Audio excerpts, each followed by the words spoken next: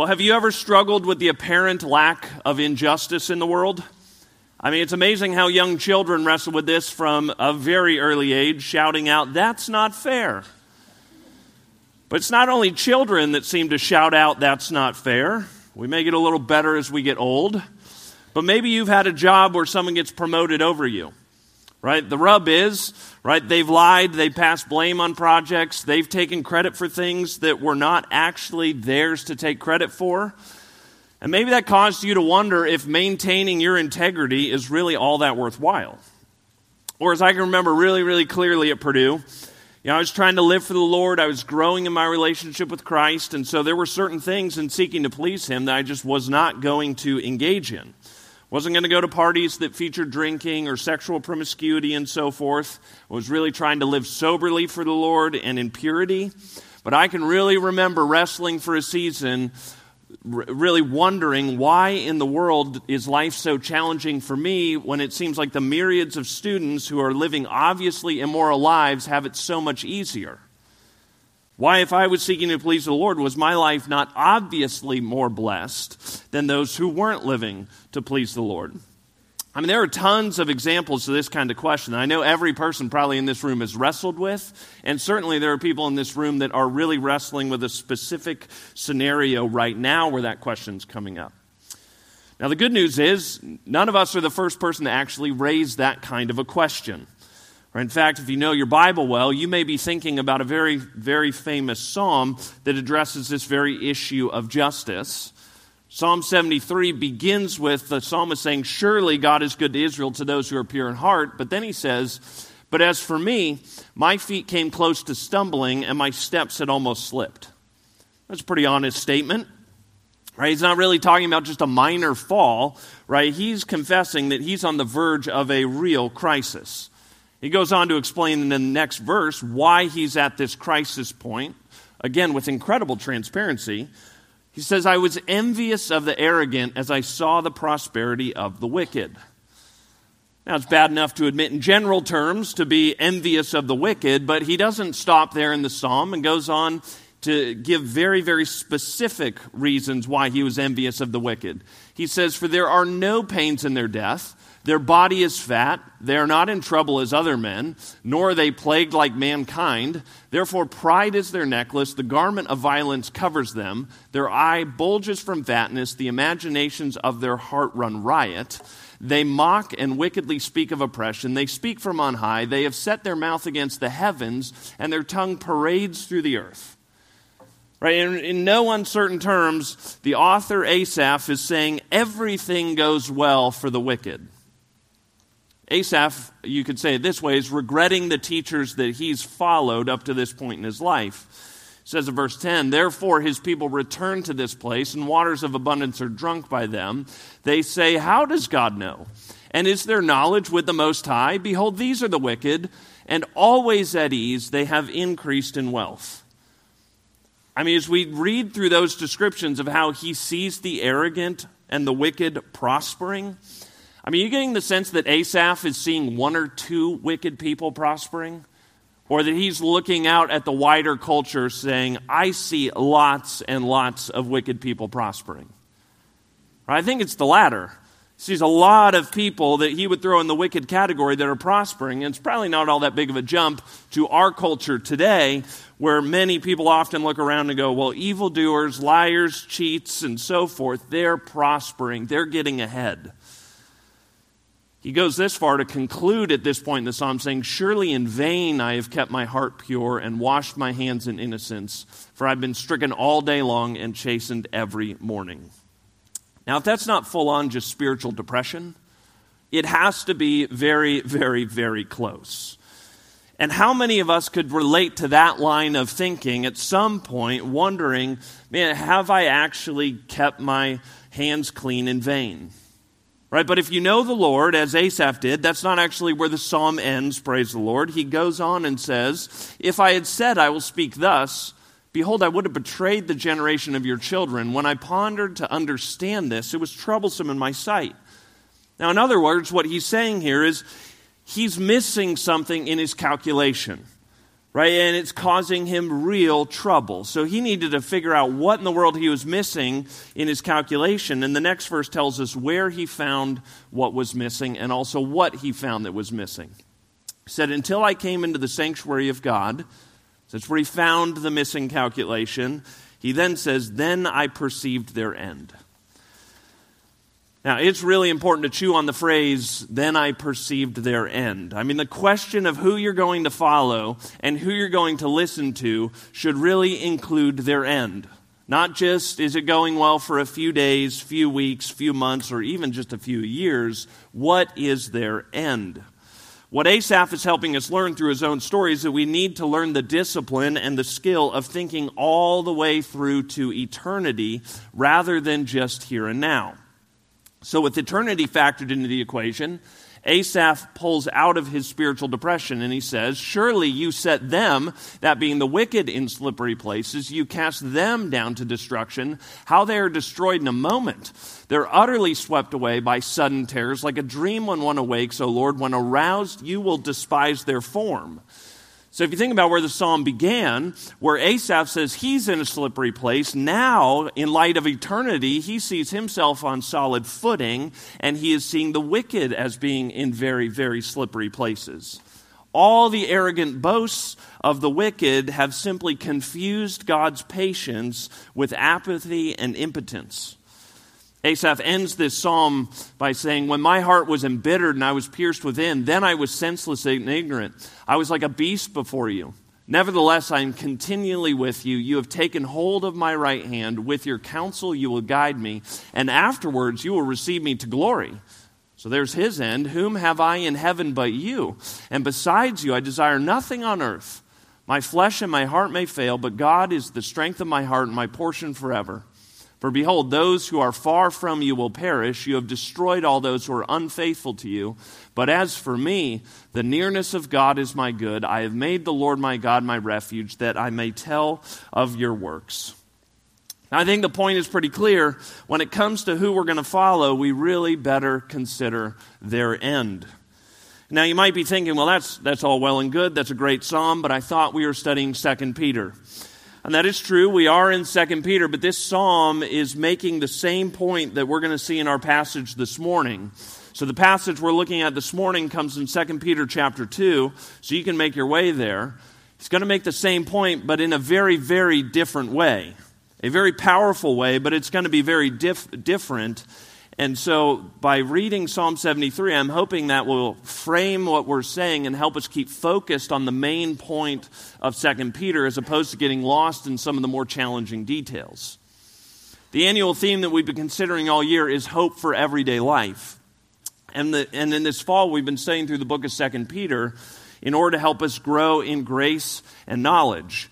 That comes from the last verse in 2 Peter where it says, but grow in the grace and knowledge of our Lord and Savior Jesus Christ. We concluded chapter 1 a couple of weeks ago, and in many ways, chapter 1 was very, very positive. Chapter 1, Peter talked about the beauty of the gospel and how that can produce delightful fruit in a believer's life. And then he talked about the sufficiency of God's word. So those are two very, very positive reasons why we can actually have hope to grow in grace and knowledge in this life. But once we reach chapter 2, as we did last week, the book really changes in tone. And when Pastor Byers introduced this book, when we started studying it, he quoted a commentator that called Jude and 2 Peter the dark corner of the New Testament. Right? So you might have been wondering by the end of chapter 1, well, what's so dark about this?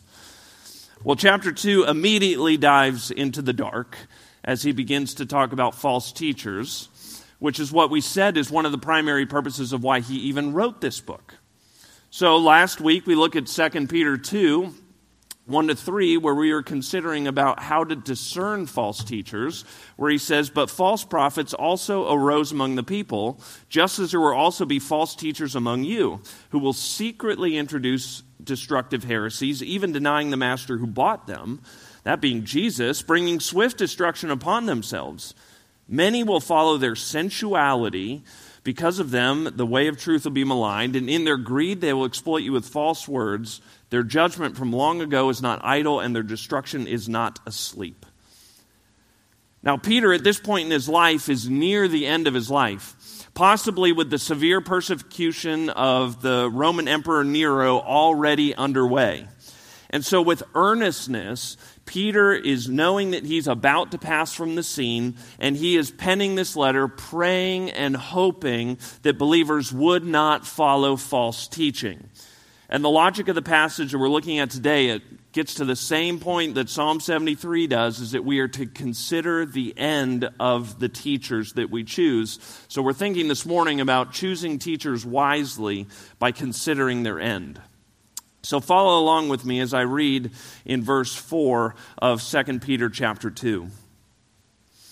So this is the word of the Lord that says, "For if God did not spare angels when they sinned, but cast them into hell and committed them to pits of darkness reserved for judgment, and if he did not spare the ancient world, but preserved Noah, a preacher of righteousness, with 7 others, when he brought a flood upon the world of the ungodly, and if he condemned the cities of Sodom and Gomorrah to destruction by reducing them to ashes, having made them an example to those who would live ungodly lives thereafter, and if he rescued righteous Lot, oppressed by sensual conduct of unprincipled men, for by what he saw and heard, that righteous man, while living among them, felt his righteous soul tormented day after day by their lawless deeds. Well, then the Lord knows how to rescue the godly from temptation. That's good news. And to keep the unrighteous under punishment for the day of judgment, and especially those who indulge in the flesh in its corrupt desires and despise authority." So this morning we're talking about choosing teachers wisely by considering their end. And we're going to look at 3 responses to our God who will someday execute perfect justice. Now the first response is to be sobered by God's judgment on the unrighteous. Now to help us be sobered, Peter uses 3 examples, and these examples are fascinating. He begins with the angels. Now, when you study Scripture, if you really study Scripture, I think many people are surprised to actually find out that demons and angels do not really take up a prime place in the Bible. In fact, most of the things that people claim to know about angels and demons are incorrect and don't come from Scripture. Lots of movies and popular culture has taken a lot of fascination with demons and angels, again, which may be interesting, but doesn't really come from Scripture. I mean, as a child of the 90s, I can remember growing up seeing my fair share of the TV show Touched by an Angel, right? Well, Peter is not exactly thinking along the lines of Touched by an Angel here. He's not thinking along the lines of cultural ideas of angels. So when he says in verse 4, if God did not spare angels when they sinned, but cast them into hell and committed them to pits of darkness reserved for judgment, he has a different idea of angels in mind. A parallel passage in Jude tells us, and angels who did not keep their own domain, but abandoned their proper abode, he has kept in eternal bonds under darkness for judgment of the great day. Now, a really good question that you're probably asking is, well, what angels are these? I'm going to give you one of the best theological answers that I can. I don't know. Okay? Now, in all seriousness, that is a good theological answer because God hasn't told us everything. There's lots of truth that we just don't know. Now, what we do know is that neither Peter nor Jude give much detail. This is all they say. They give the example of the angels with no introduction and no further explanation. Now, with the other 2 examples that follow, we can be fairly certain of one, whatever he's referring to is historical. Like it happened. This is not a hypothetical. And then 2, chronologically, whatever angels he's talking about that have sinned, that probably happened before Noah's flood. Okay, now there's a lot of debate about who these angels are and what they did. I'm not saying there isn't any place for really digging and going into that and trying to find some conclusion there, but the really, really good news is we don't actually have to know exactly what angels are being referred to here to get the point. The point really is, if God would judge angels for their sin and their disobedience, then he'll surely judge false teachers or those who follow false teachers. Now, since this book is on false teaching, a quick note that maybe is helpful at this point is one of the tactics that many false teachers use to get people to follow them is they cloud the truth in order to deceive. So Paul warns against this in Titus 3, where he says, avoid foolish controversies. There's a lot of foolish controversies that can come out of a passage like this. And what Paul says is they're unprofitable and worthless. So we really don't want to spend much time in foolish controversies that are unprofitable and worthless. So I just want you to consider this. Paul says that these angels are in hell. This is where other angels are. We read about in Revelation 5, where it says, then I looked and I heard the voice of many angels around the throne and the living creatures and the elders, and the number of them was myriads of myriads, thousands of thousands, saying with a loud voice, worthy is the Lamb that was slain to receive power and riches and wisdom and honor and glory and blessing. And every created thing which is in heaven and on earth and under the earth and on the sea and all the things in them, I heard them saying, to him who sits on the throne and to the Lamb be blessing and honor and glory and dominion forever and ever. And the four living creatures kept saying, Amen, and the elders fell down and worshipped. Now, Jude described these angels not keeping their domain and abandoning their proper abode. Revelation just gave us a picture of angels that stayed within their domain, that did not domain and didn't abandon their proper abode. And the question that we need to consider as far as, well, what end would you rather be, right? Which angel would you rather be? The one in hell or the one that's rejoicing and praising the Lamb in heaven? So whatever situation you may be in right now, where false teaching may be whispering to you, or perhaps false teaching is shouting to you that justice is never done on earth, everyone else is doing it, and so you might as well do it too. Well, I'd stop to consider the angels, right, that God judged, and consider their end. Now, the judgment described on the angels, it's sobering, and we ourselves should be sobered by that very judgment. Now, the second example that Peter gives here is the ancient world. Now, this example is speaking about the judgment that came on the world through the flood back in Genesis. Now, the words used to describe by God himself, to describe the world at that time, are stunning. And what makes the words even more stunning is considering that they were penned about the world only 6 chapters into the Bible. So in Genesis 6 it says, then the Lord saw the wickedness of man was great on the earth, and that every intent of the thoughts of his heart was only evil continually.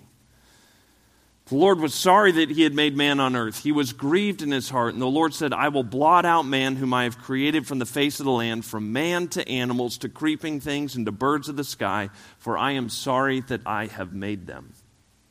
God had spoken back in Genesis 2 before sin ever entered the world, these very, very true words where he says, the Lord commanded the man saying, from any tree of the garden you may eat freely, but from the tree of the knowledge of good and evil you shall not eat, for in the day that you eat of it you will surely die.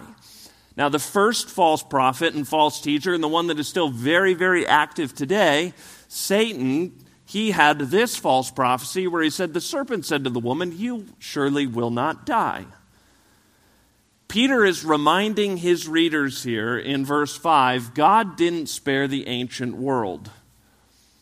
Right? Like death actually does come. And one of the things that we have to recognize is we are living in a time when it is quite popular to believe that just saved by grace and not of works means that I don't actually have to live a holy life. Right? Jude even says in his letter, certain persons have crept in unnoticed who turn the grace of God into licentiousness or sensuality. And the point is, they make the grace of God a license to live a sinful lifestyle. Well, among that kind of false teaching in today's age, the idea of God's wrath really is not a popular or welcome topic. Right? We prefer to talk about God's grace, his love, his acceptance. But if we ignored God's wrath and God's judgment, we'd have to ignore large portions of Scripture.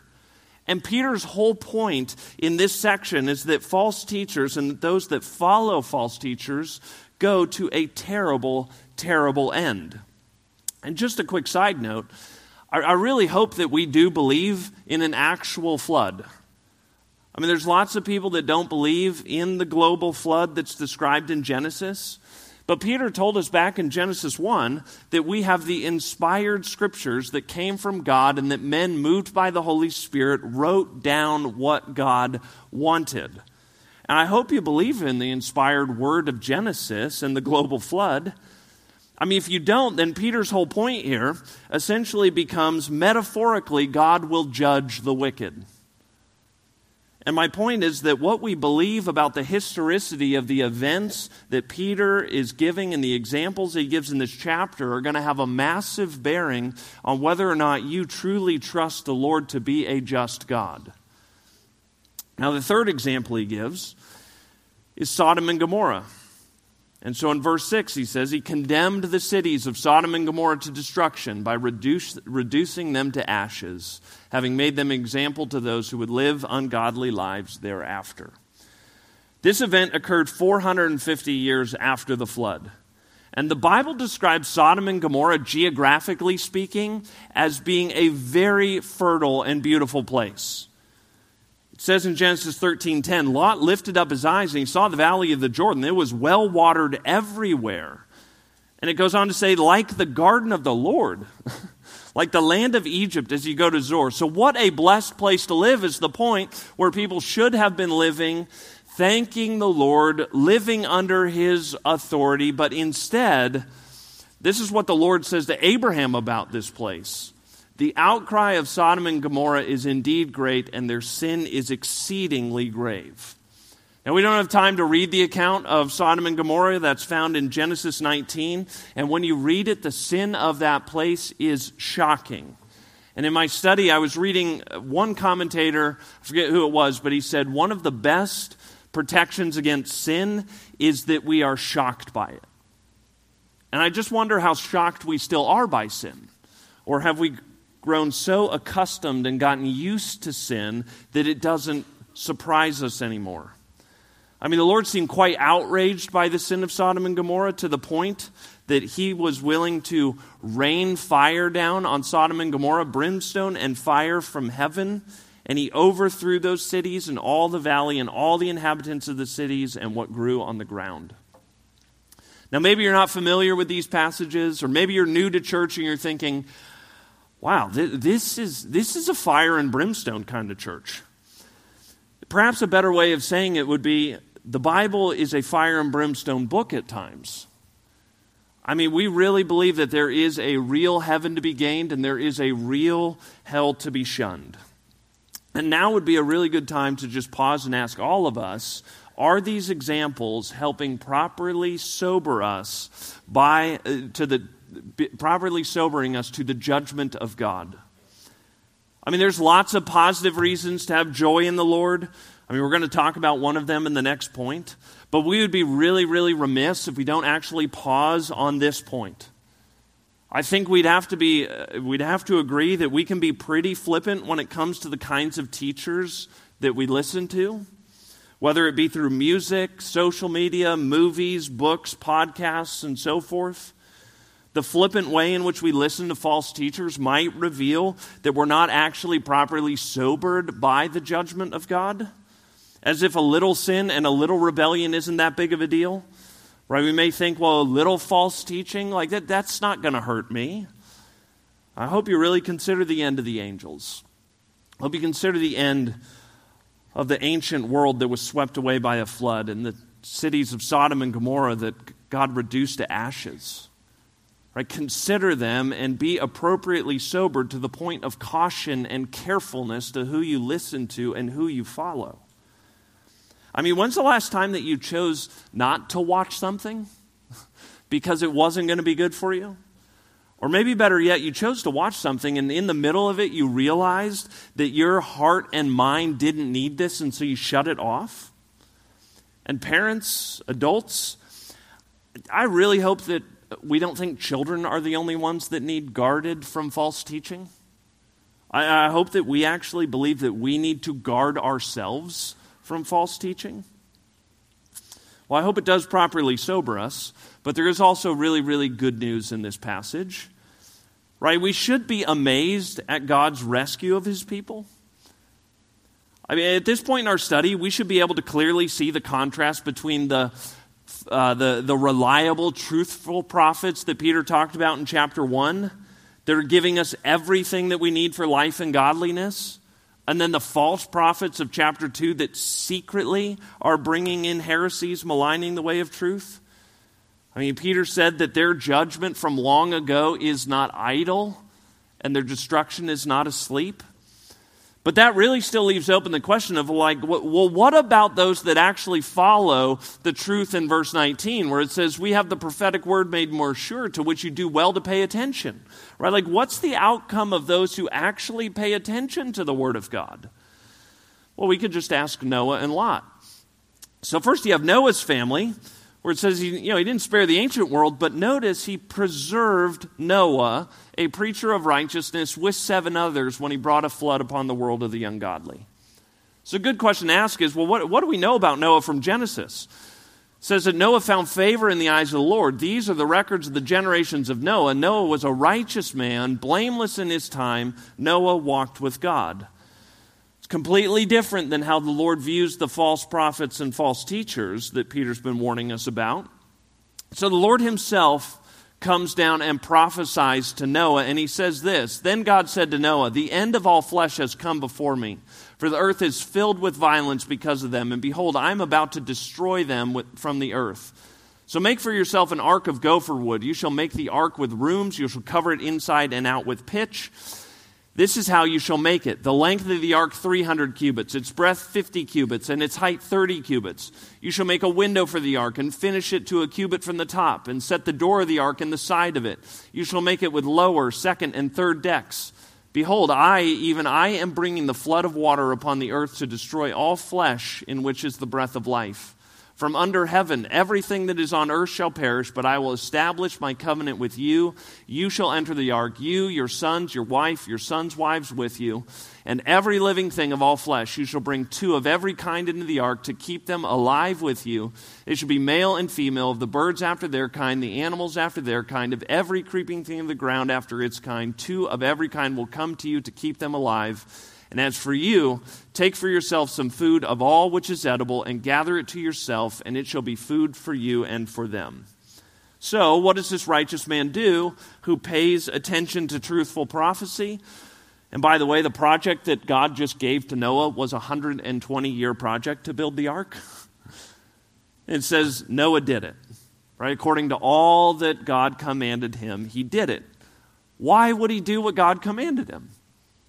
Because he was a righteous man. But don't misinterpret the kind of righteous man that Noah was.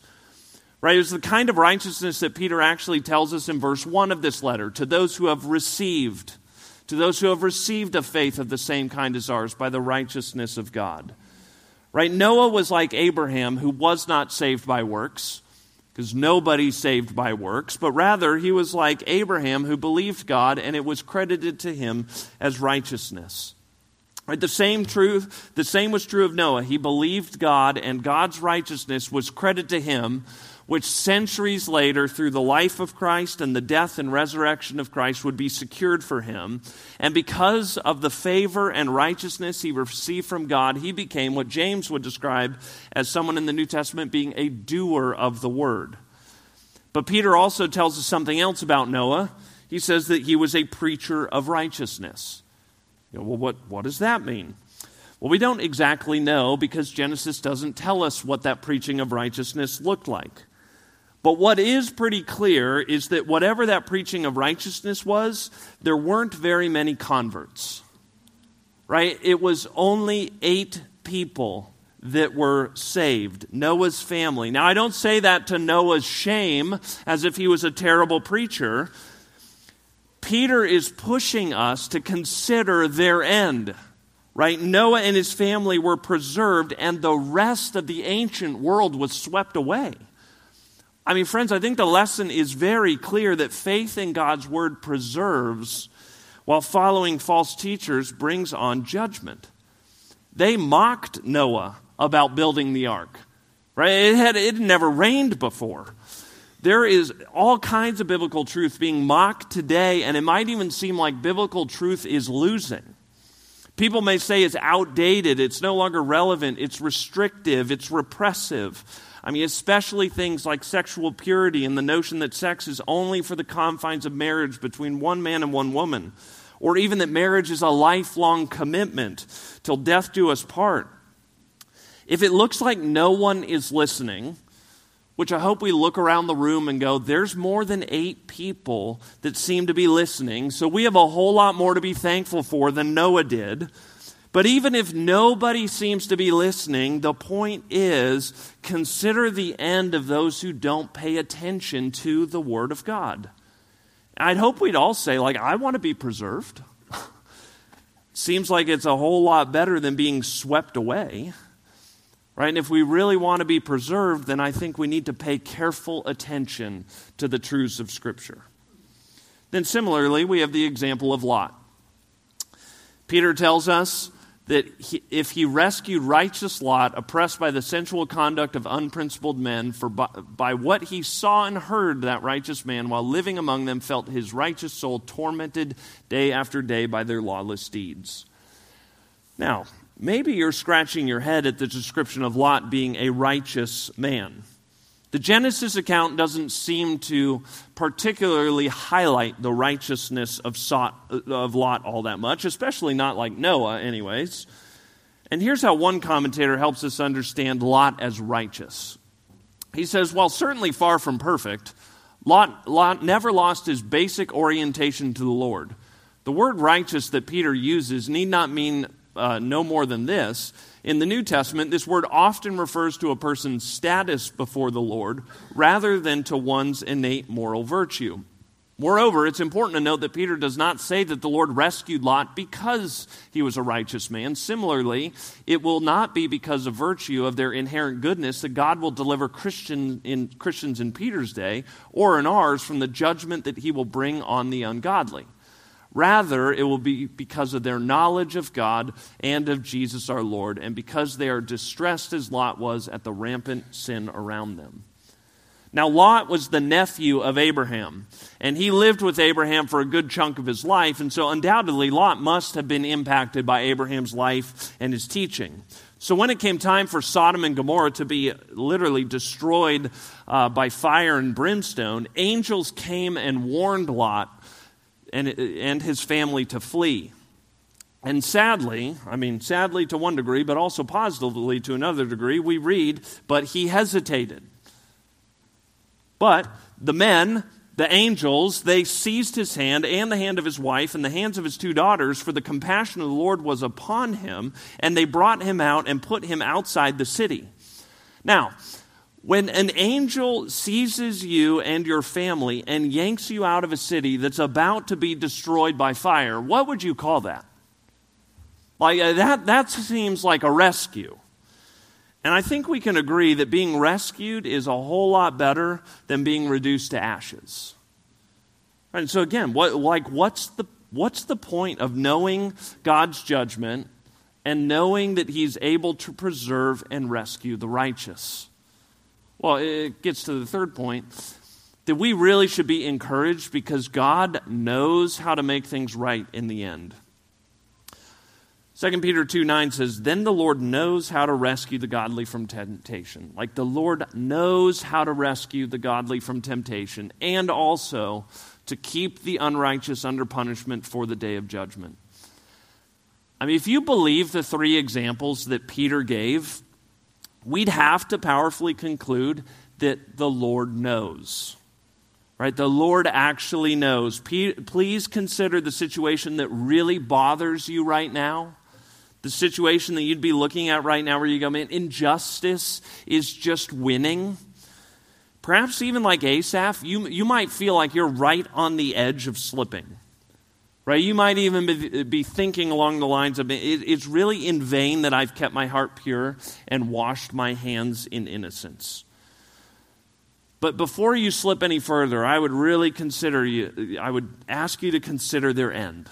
Consider the end of the godly, right, where God actually promises to rescue them. Now, here's a few practical takeaways that I would encourage you to really, really think about. The first one is, be sure that you've actually received the righteousness of God by faith. Right? Like, make sure that you know that you know that you know that you're on your way to heaven. I mean, Noah and Lot were imperfect people, but they were people of faith. They had believed in God, and God had credited to them his righteousness. And if you're not sure that you know what it means to have a relationship with Christ, man, I would encourage you to reach out to one of your service pastors. Like, make sure that that is handled. Then the second practical takeaway would be this: like, rejoice in your Savior who makes righteousness and our eternal destiny with him possible. We should be extremely, extremely thankful people. Paul said in 2 Timothy 1, "For this reason I also suffer these things, but I'm not ashamed." Or I hope we're not ashamed. And he says this: "For I know whom I have believed, and I am convinced that he is able to guard what I have entrusted to him until that day." I hope we rejoice in the God that is able to guard us. 3, remember that because the Lord will make all things right in the end, right, often our role is to simply return good for evil. Right? If God really is going to make things right in the end, then it says, Paul says in Romans 12, never pay back evil for evil to anyone. Respect what is right in the sight of all men. If possible, so far as it depends on you, be at peace with all men.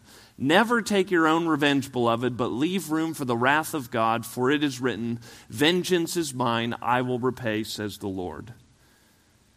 Man, if we really believe that God is going to make everything right in the end, that frees us up to simply love people and trust the Lord. It's really, really freeing. And then finally, as we've been talking about all this morning, choose your teachers wisely. Choose your teachers wisely. Remember their end. We live in a culture that doesn't think very far into the future. Right? We need to be thinking differently. We need to be thinking all the way into eternity. And if we are truly factoring into eternity, that will radically, radically change the way that we choose what to do and who to listen to. So I hope that that's an encouragement to you this morning. Well, let's pray and ask the Lord to help us with that. God, we come before you, and God, we're very thankful that you know, or that's really powerful for us to consider.